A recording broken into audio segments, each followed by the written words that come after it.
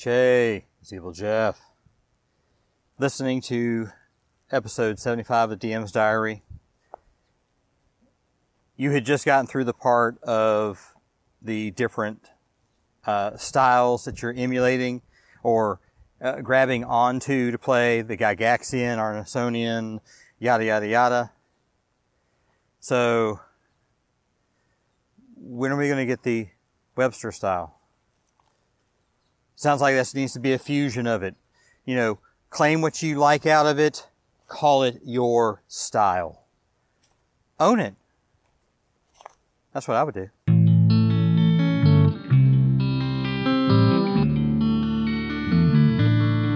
If you say the real life fills up your days and you don't have time to play, well, midlife is the best time to start a new role-playing phase. And you need a rescue. Chase coming at you with a rescue. A role-play rescue. Chase gonna help, my friend. Let's sit down to game again. Rescue. Hello, rescuers. My name is Che Webster, and this is Roleplay Rescue. Good question, Evil Jeff. When are we going to hear about Webster's style? It's actually a little more complex, at least in my head, than it might at first seem. What do I want from my fantasy role-playing games? There are three basic elements that I need to consider, and today I want to explore what is, for me, the most important of all: the world. As I mentioned in the last episode, I suspect that I am a little unusual because I consider the world to be more important than the rules or the methods of play. To me, the methods are how we create the kind of experience of play that we want to have at the table, while the rules are about how we adjudicate the decisions made by the players within the game. Without a world, well, for me, the game is just an empty shell. The world is the substance. The world and the exploration of that world are the whole point. But I have come to recognise that in this, I am probably in the minority. Reading the GM advice of the more well-known and popular game designers, it's easy to see that for many players and GMs, the world is a simple backdrop to the action of the story. For me, the story is an emergent property of this game, which itself is created through the interplay of the world, the methods, and the rules. And perhaps in this, I am completely wrong. But, well, Evil Jeff asked the question, and if I'm going to offer an authentic experience as a game master, an experience that expresses my philosophy of role-playing games, my tastes and my ways of thinking, if it's going to be authentic, then it's going to start with a deeply considered world. This is Season 9, Episode 5, Finding My Blend. Fantastic Worlds. Rescue. Let's start at the beginning and consider why, as I got into role-playing games, I grew to believe that the worlds of fantasy within which we imagined these games to be taking place became the most important element of the game. I began playing when my friend Daniel introduced me to the 1977 Traveller box set. Traveller had no default world, but it opened with the assumption that the referee would need to create one within which to play. In that game, the referee randomly generated worlds collected within a small area of charted space referred to as a subsector. Practically, this was an 8-hex by 10-hex minimap within which random die throws generated a series of star systems. From there, the referee generated main worlds around those stars and drilled down into creating adventures upon those worlds, upon which the characters, also created through the minigame of character creation, would face whatever challenges were devised. It was an interplay between the ingenuity and creativity of the referee, the random process of generation offered by the Traveller game's method, and the eventual decisions of the players. Those decisions, in turn, met the rules of play for adjudication. My point is that Traveller began with characters generated by the players and worlds generated and populated by the referee. The first game I owned was the one I stole from my dad, RuneQuest. This game sketched out the world of Glorantha. It was a slightly different flavour of fantasy from Dungeons & Dragons, but not immensely so in the pages of RuneQuest 2nd edition box set. There was a different way of doing magic, more visceral and less abstracted combat, and interesting creatures. More than anything, however, the box and book cover plus the map of Dragon Pass made the biggest impression upon me. I wanted to visit that world and explore it, and I still do. We played Dungeons & Dragons, of course. What fascinated me most, however, were the worlds of Krynn and the Forgotten Realms, and I mean the incarnation of those worlds first expressed by TSR in the Dragonlance modules and the first box set of the Forgotten Realms, respectively. Again, it was the maps that hooked me, then the artwork, then the places and people, and I was drawn in. When we played Rolemaster, it was in the world of Ironcrown's Middle-earth. I was drawn into the maps of Middle-earth, and I must confess that I had not read The Lord of the Rings until I saw those maps, despite my dad trying to push The Hobbit and that larger tome upon me. Actually, the first stories I read and enjoyed were the adventures of Sherlock Holmes, but that's another subplot in the tale of my hobby. Rolemaster was played in Middle-earth. Most memorable was Moria, wherein Goriel Swiftfoot met the Balrog, but I was poring over maps of the other places of Middle-earth all through the later years. Palladium fantasy role-playing drew me in with a rich world as well. The Palladium world still gets me excited, the map especially, and then some of the art, and the magical sigils in the main rulebook. I don't think I would play Palladium's rules nowadays, but I would love to play in the world. Star Frontiers, that hooked me too. The images of alien Dralasites and Vrusk particularly caught my attention. The treacherous Sathar, and the frontier upon which the game was set. This is what drew me in. Do you see the pattern? I was attracted to the worlds of fantasy and science fantasy that are on offer in role-playing games, and I still am. And for me, it's this that excites me the most. What I want to do is explore worlds of fantasy, and that might not need be a strict genre label either. I am as intrigued by Monte Cook's Numenera as I am with Middle-earth. But when I look at what I buy, the stuff that excites me offers a world of adventure, not in the abstract sense, but in terms of a specific realm. Traveller 1977 didn't offer that world, but by 1981 the Third Imperium was being published, and it definitely drew me in. Dungeons & Dragons, when I bought the red box in 1983 and read the expert rules, although I actually bought the 1981 expert box without realising it was from a different set, this opened me up to the world that would eventually become Mystara. And there is a clue here as to why when I recently bought the Swords and Wizardry box set, I was left a little cold. When I read the original Dungeons & Dragons, of which I thought Swords and Wizardry was meant to be a retro clone, I was fascinated by the example map of the dungeon and the implied underground world, but I found little to inspire me beyond rules and codified monster stats in the new box set. And I say this not to bash Swords and Wizardry, for it is a fine set of rules and very popular indeed, but I guess to illustrate that the worlds are what grab me and keep me engaged with role-playing games. But then, some worlds have lost me. The Forgotten Realms is the best example of this. It became sprawling and bigger, and it now includes, well, everything. Every monster, every character race, every character class, in a huge melange that lacks any real distinctiveness at all. Glorantha still fascinates me, but my recent foray there left me feeling inadequate to the task of learning it all, and being competent with running it. My hope was crushed by the minutiae. I am of the view that perhaps I should be a player, not a GM, there. And that expresses the dual problem that I face in my desire to explore new worlds. On the one hand, many excellent worlds exist that I want to explore, but I am intimidated by learning all the details needed to present them. And on the other hand, the task of creating a world with the desired level of detail and interest that I would deem worthy of play, well, that seems daunting. And so, here I am, in need of fantastic worlds, but not sure how to reach them. And that's what I want to talk about a little bit more today. How can I make my fantasy gaming approachable while satisfying this desire for a rich world to explore? I think there are three possible approaches for me. One, I can build my own fantastic world or worlds. 2, I can visit an existing published world but pare it down to a manageable start.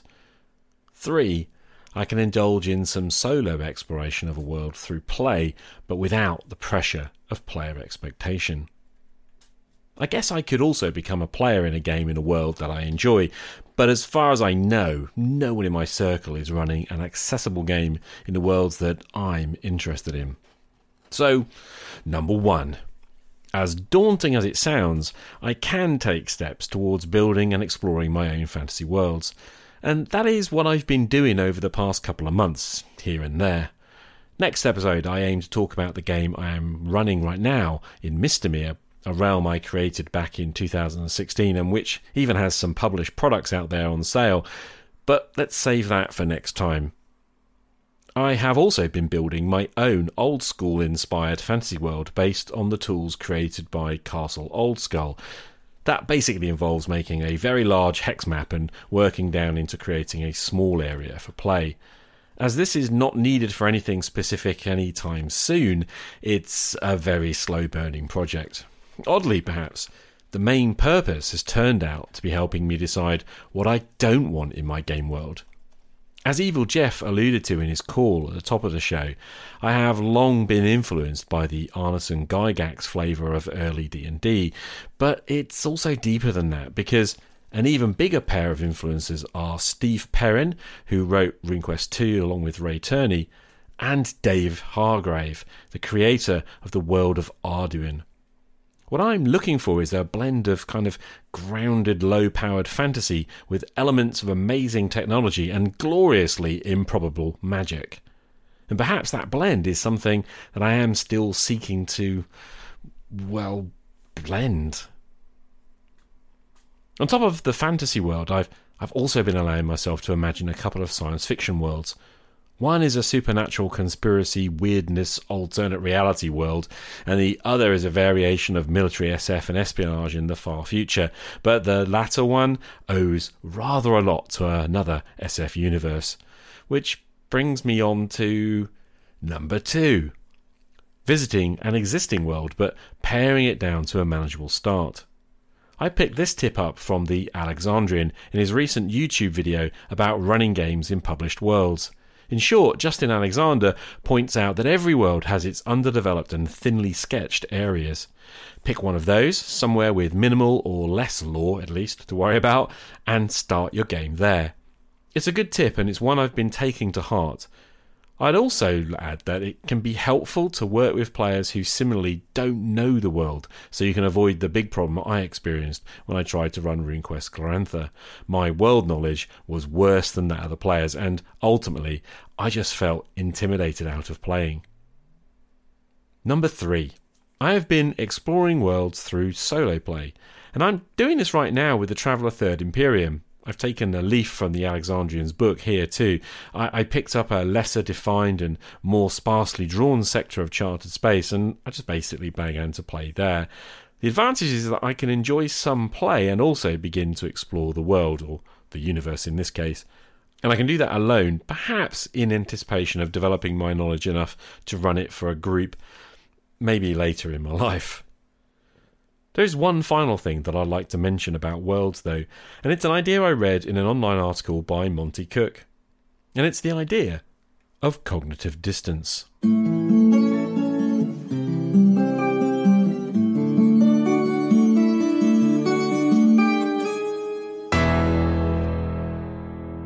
Cognitive distance is the gap between the player's own real-life experience of the apparently real world and the experience of the player character in the game world. Put another way, cognitive distance is the gap between what the characters are doing and what you, as a player, know how to do. The distance is lessened by any form of familiarity, real or imagined. Monty Cook suggests that the popularity of D&D fantasy is because most people in Western European and American culture are familiar with the popular tropes of fantasy worlds. Wizards, knights, orcs, castles, dragons, magic rings, all that stuff is part of what we teachers sometimes call our cultural capital, the shared knowledge and riches of the wider culture within which we live. Cook suggests that this is why science fiction gaming is less popular, and why, even then, the most popular science fiction games are actually pulp science fantasy, such as Star Wars. Science is actually hard. Unless you are a scientist or an engineer, hard SF, well, it's hard in the sense of being difficult to grok. The same happens with any world that isn't drawing heavily on the big tropes of popular culture. Most people can understand or relate to superhero games that feel like Marvel or DC Comics. Many of us can handle big universes like Star Trek and Star Wars, but we would be perhaps stuffed if we were playing in a world about firefighters in a deeply grounded and realistic emergency scenario, or playing paramedics in an apocalypse happening world. Just as much as I would struggle with court fantasy in an authentic Asian culture, to name just one example. Why? Because that's not anything like my real-life experience. Cognitive distance is a problem every time I pitch a game idea in loose terms. That supernatural conspiracy weirdness alternate reality game I mentioned earlier, that leaves players asking, what would that be like?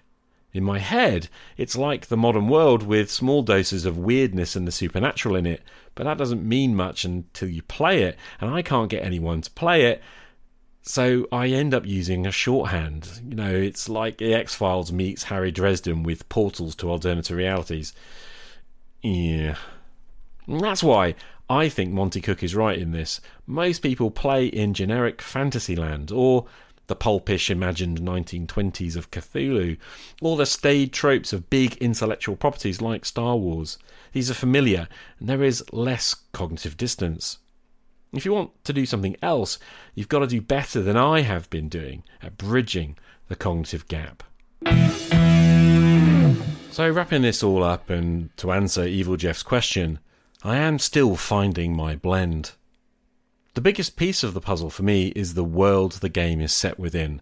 And I know most other gamers don't give as much of a crap about the world as I do, but for me, as a GM, it's vitally important I choose worlds that I enjoy.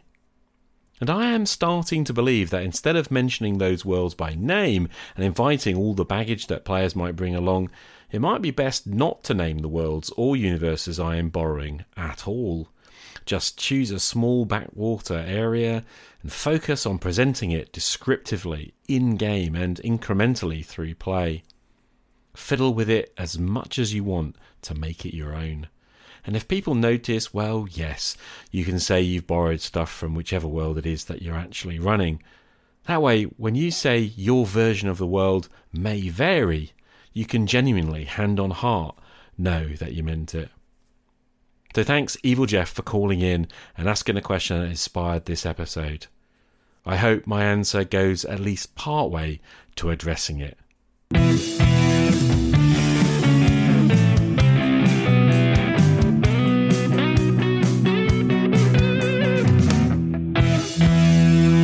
And that's it for another episode of Roleplay Rescue. If you enjoyed the show and you want to support the podcast, there are a whole host of things that you could do. Most helpful of all, you could leave a review on iTunes or whatever podcast app you are using, and that will help to raise our profile. Alternatively, you could follow me on Twitter @UbiquitousRat and like or retweet episode announcements. And thanks to everyone who's doing that already. If you're on MeWe, you can look me up and connect, or you can find the Roleplay Rescue page and follow. Again, emojiing or resharing episode announcements, that's really helpful. And there's also a private Roleplay Rescue group that you can join if you want to discuss stuff off air. If you have comments, you could drop me a call in via anchor.fm/rpgrescue or email me your sound recording directly to hello@rpgrescue.com. If you're looking for more Roleplay Rescue, check out the blog at roleplayrescue.com, where I randomly post quick thoughts and gaming stuff as the whim takes me. If you want to buy me a digital coffee by way of thanks, why not drop by ko-fi.com/cwebster. And finally, if you want to support the show with a little pocket change on a regular basis, please consider becoming a patron at patreon.com/rpgrescue. Thank you once again to all my current patrons for their patient and long-standing support. Links to all of these places can be found in the show notes. And thanks, of course, must go to TJ Drennan for the main theme music and all of the stingers. Thanks to Anchor for airing and distributing the podcast to a huge range of podcasting services, and thanks to you, the listener, for lending me your ears. That's it until next time. I'm Che Webster. This is Roleplay Rescue. Game on.